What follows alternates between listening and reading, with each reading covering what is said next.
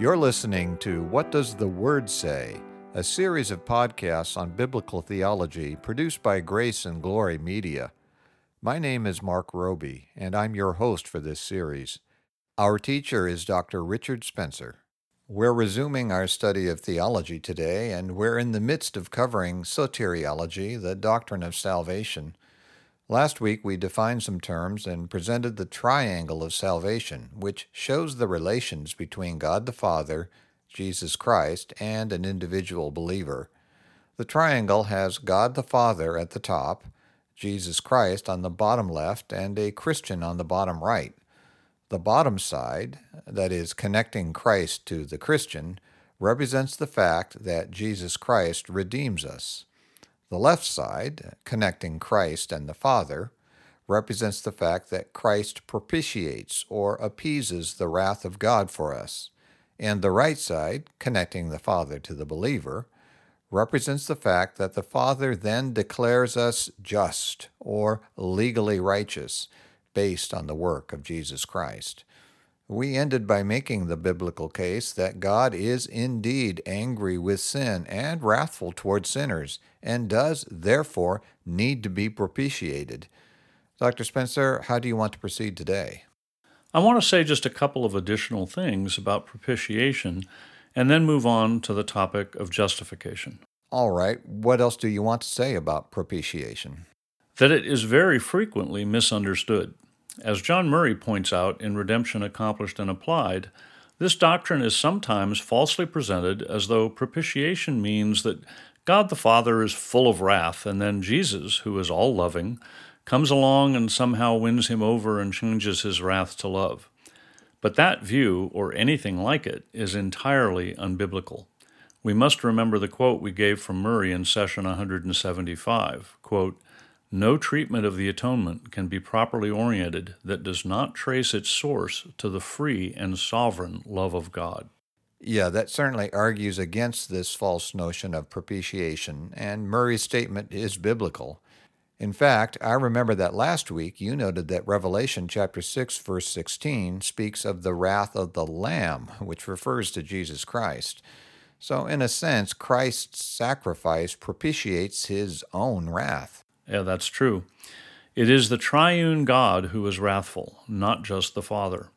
And God's being angry with sin and wrathful toward sinners is not incompatible with his having chosen, in love, to save some of those sinners.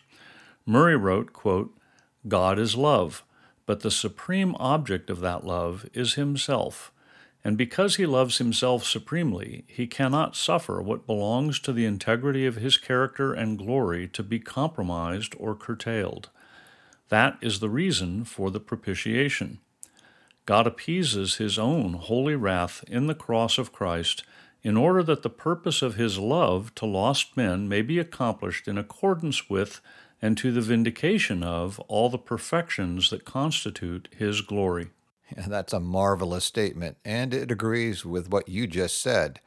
Murray wrote that God appeases his own holy wrath, and it's wrong to pit the Father against the Son. But some of our listeners may be disturbed by the idea that the supreme object of God's love is himself. I'm sure some will be bothered by that, but there is nothing more lovable than God. So if you think about it for a moment, this has nothing in common with a man being egotistical and loving himself above all. If God didn't love himself supremely, there would be something wrong, because there is no better object for his love. And God is also holy and just, and as Murray writes, quote, "The wrath of God is the inevitable reaction of the divine holiness against sin." I like that way of putting it. It is inevitable that the holy God be wrathful toward sin. And therefore sin must be dealt with in order for God, who is love, to save sinners. Murray sums it up this way, quote, "To deny propitiation is to undermine the nature of the atonement as the vicarious endurance of the penalty of sin. In a word, it is to deny substitutionary atonement." In other words, it is to deny the work accomplished by Christ on the cross in saving sinners. That's right. Sin is rebellion against God and an attack on his sovereignty and character. As Murray points out, quote, God cannot be indifferent to or complacent towards that which is the contradiction of himself. Very well. Are we done with propitiation? We are. All right. You said you wanted to move on to discuss justification next, which is the right side of the triangle of salvation. How would you like to begin there? I want our listeners to picture themselves seated in God's heavenly courtroom. Close your eyes for a moment and imagine facing God. He knows everything you have ever thought, said, or done, and he knows it all perfectly. No defense can possibly be given. You are guilty of cosmic rebellion against the King of Kings. You have violated his laws. You know it, and he knows it far more fully than you do. If you are declared guilty, which would be completely just, the punishment is eternal hell. Now, with that horrible picture in mind, I want to ask, what would you say in your defense? I know what I would say. I would cry out, Lord, have mercy on me, a sinner. And that is the only answer that can save you. Anything else will condemn you. And if a person balks at anything I just said, either he thinks he isn't really that bad, or that God isn't really so harsh in judging sinners, then he needs to read his Bible more carefully and cry out to God to have mercy and grant him understanding. But if, by God's gracious work of regeneration, a person is able to answer as you did in all sincerity and truth, then that person will be saved. God will pronounce him just or righteous in his sight, but not because he actually is in himself righteous. As Paul wrote in Titus chapter 3, verse 5, God saved us, quote, not because of righteous things we had done, but because of his mercy. He saved us through the washing of rebirth and renewal by the Holy Spirit. Praise God for his amazing mercy. Praise God indeed. But we also have to note that the answer you gave is very important. You simply said, Lord, have mercy on me, a sinner. But the simplicity of that answer in no way detracts from how profound it is. And you were, of course, simply quoting the Bible. And I think it would be worthwhile to read the passage from which you quoted. Okay, in Luke chapter 18, verses 9 through 14, we read, To some who were confident of their own righteousness and looked down on everybody else, Jesus told this parable. 2 men went up to the temple to pray, one a Pharisee and the other a tax collector. The Pharisee stood up and prayed about himself. God, I thank you that I am not like other men, robbers, evildoers, adulterers, or even like this tax collector. I fast twice a week and give 1/10 of all I get. But the tax collector stood at a distance. He would not even look up to heaven, but beat his breast and said, God, have mercy on me, a sinner. I tell you that this man, rather than the other, went home justified before God. For everyone who exalts himself will be humbled, and he who humbles himself will be exalted. And to understand that parable correctly, we must remember that the Pharisees were the strictest sect of Jews at the time of Jesus. They were well known for zealously keeping a very long list of rules, which they thought encapsulated God's laws. They were looked up to by the people as very pious.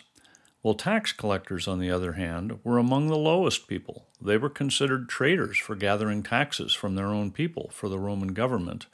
And even worse, they were often greedy and became wealthy by collecting more tax than was necessary. And so Jesus' listeners would have been quite surprised by the outcome of this parable.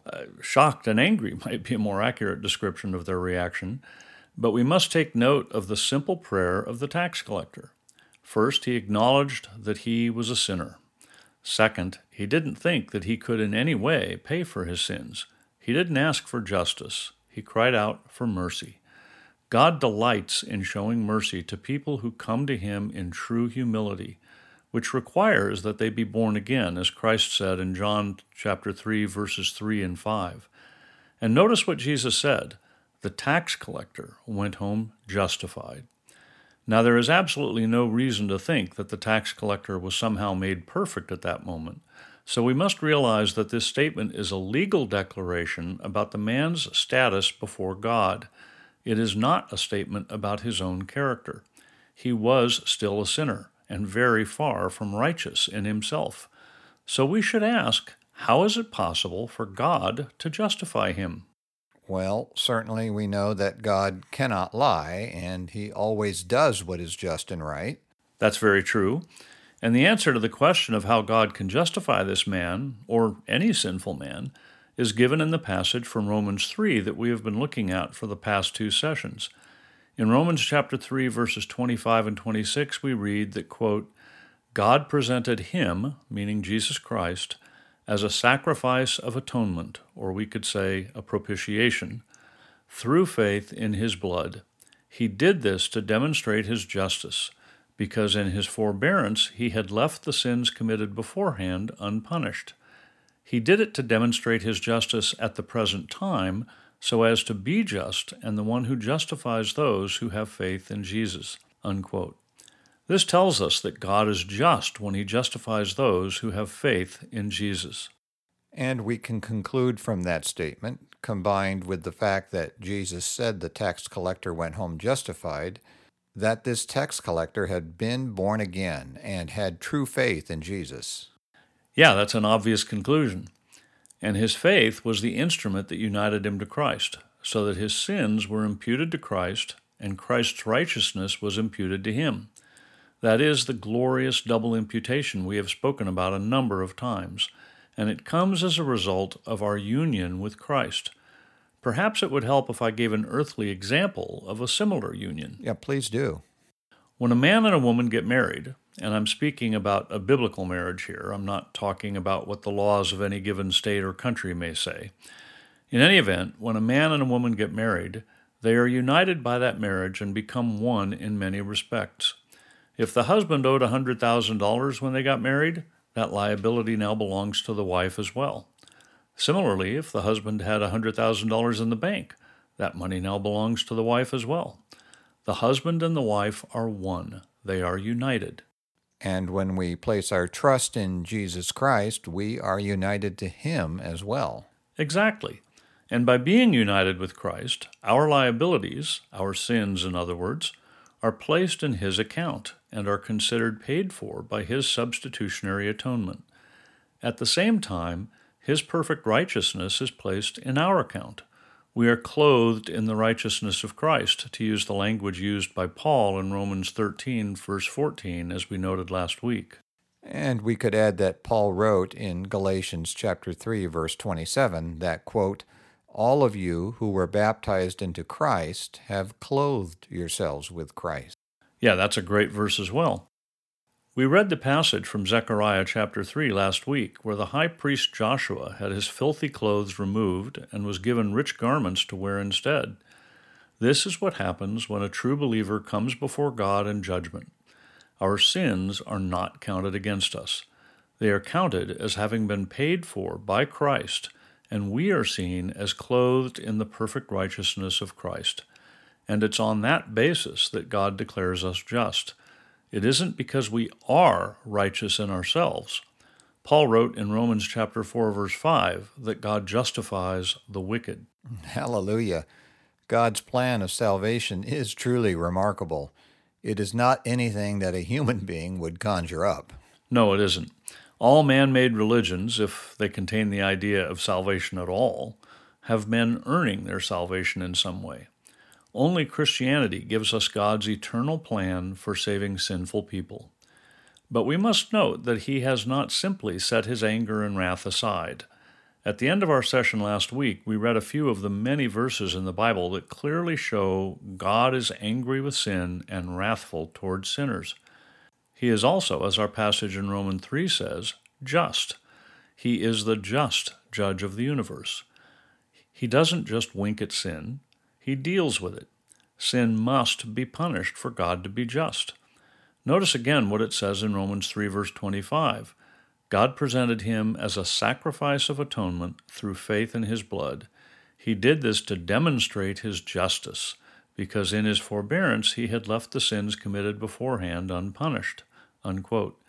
Now we must ask, what sins did God leave unpunished? Yeah, that's a good question. And the verse tells us that it was the sins committed beforehand that were left unpunished. And in context, that clearly refers to the sins committed prior to Christ's sacrifice of atonement. Old Testament believers were saved just as we are, by being united to Christ by faith. But their sins were left unpunished until Christ came. They were punished in Christ, just like our sins were. So in the end, no sins are left unpunished. God is just, and the one who justifies those who have faith in Jesus. As the Reverend P.G. Matthew wrote, quote, "The saints of the Old Testament looked forward to the cross and their sins were forgiven. We look backward to the cross for the forgiveness of our sins." That is wonderful. As Paul wrote in 2 Corinthians chapter 5, verse 21, God made him who had no sin to be sin for us, so that in him we might become the righteousness of God. That is the gospel in a nutshell.